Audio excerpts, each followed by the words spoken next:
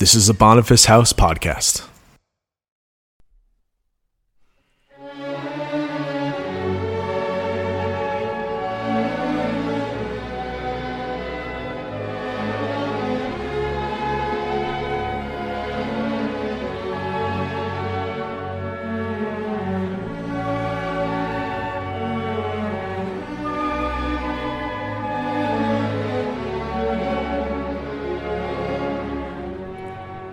Answering the Great Commission, Part 1, His Purpose of Missions, by Paul Mackey.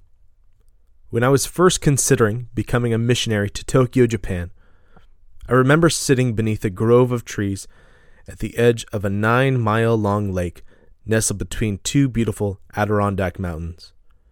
Looking around at the splendor of God's creation, I was thinking, how can I leave all of this behind to go and serve God in a place filled with concrete and steel? And yet, here I sit, in a room with paper windows behind which lie the vast streets of Tokyo. What was it that led me to leave the beauty and comfort of a place that I loved in order to come and live in an unfamiliar land, in one of the world's busiest and most complex cities? What compelled me to come here, and how can a family from the backwoods of New York and Maine hope to have an impact on such an unreached foreign city? At the end of the Gospel of Matthew, Jesus addresses his disciples with these words, "All authority in heaven and on earth has been given to me. Go therefore and make disciples of all nations, baptizing them in the name of the Father and the Son and the Holy Spirit, teaching them to observe all that I have commanded you. And behold, I am with you always to the end of the age." It can be easy to jump right into this passage and focus on the what of Jesus' call to us as his church. However, he carefully bookended the call with both purpose and provision. It is that purpose and provision that has brought me here to Tokyo. It was coming face to face with the reality of who God is and what he desires for the nations that led me to leave behind the home that I love so much. Christ's call to make disciples is predicated upon all authority in heaven and on earth having been given to him. This answers the all-important question of why we should be making disciples of all nations. The answer is because he is worthy. John Piper has aptly pointed out that missions is not the ultimate goal of the church. Worship is. Missions exists because worship doesn't. Let the Nations Be Glad, 3rd edition. The purpose of missions is itself bound up in the worthiness of God to receive all of our praise, honor, and worship. We go to the nations with the good news of the gospel so that they too might join with us in worshiping him. As I sat there on the edge of that lake in the Adirondack Mountains, I was overwhelmed by the beauty and wonder of God's handiwork.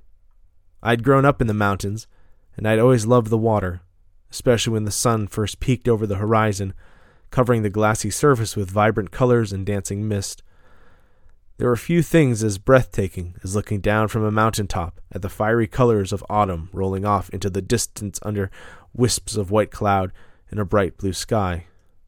But all of this was meant to fill our hearts with wonder. It was all meant to make us shout with joy to our Maker. Every drop of creativity bound up in the petals of a flower. The fire of a sunset and the crashing surf was meant to echo in peals of praise from the lips of God's people. I knew that my enjoyment of that beauty was simply not enough. I was left there with the question, how could I stay here soaking up the beauty of God's creation when what God has in store for eternity is so much greater in wonder and splendor? There are so many who will still don't know him. A friend of mine in college was the first one to introduce me to the significance of John 17:3 and our understanding of what it is that we are offering to the world. Jesus says in this passage, "And this is eternal life, that they may know you, the only true God, and Jesus Christ whom you have sent." There certainly are immeasurable riches to be had from those who are in Christ, but it is God himself that is our greatest treasure. While Christians enjoy the blessings of wisdom, knowledge, peace, joy, and much more as members of God's family, it is ultimately God himself that is to be our greatest pursuit, aim, and joy. and it is God himself that we offer to the nations. The Westminster Catechism has famously acknowledged that man's chief end is to glorify God and enjoy him forever. It is for these two reasons that we must, quote, make disciples of all men. Firstly, because all authority in heaven and on earth has been given to him. There is no greater call for the people of this world than to worship him. He is worthy of all their worship and praise. And within that highest calling lies the second reason for making disciples, which is that it is in the worship of God that they will find their greatest joy and satisfaction. There is no greater gift we have received, and no greater gift than we can give, than the invitation and the privilege of knowing, worshiping, and enjoying the triune God in all of his glory and wonder. So here I sit in Tokyo, offering myself as an instrument in God's hand to raise up worshippers amongst one of the least reached people groups in the world. I consider it a great privilege to bring the gospel to those who truly have never heard, and I am eager to see more and more Japanese people come to join in the wonderful praise of our glorious King.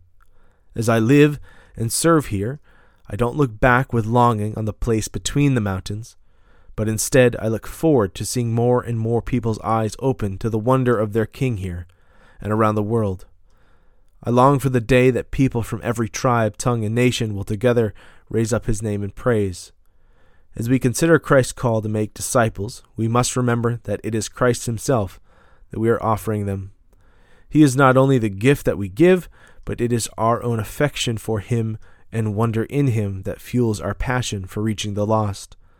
If we desire to cultivate a passion for missions in our churches, if we desire for the nations to know our King, we must begin by turning our own eyes to him. We must recognize that it is of our own worship and enjoyment of the King that we ourselves evangelize, and it is into that same worship that we invite the nations. As we turn our eyes upon our glorious Lord, the fire of worship and adoration cannot help but overflow in a desire that others would lift up his name for his glory and for their own immeasurable enjoyment.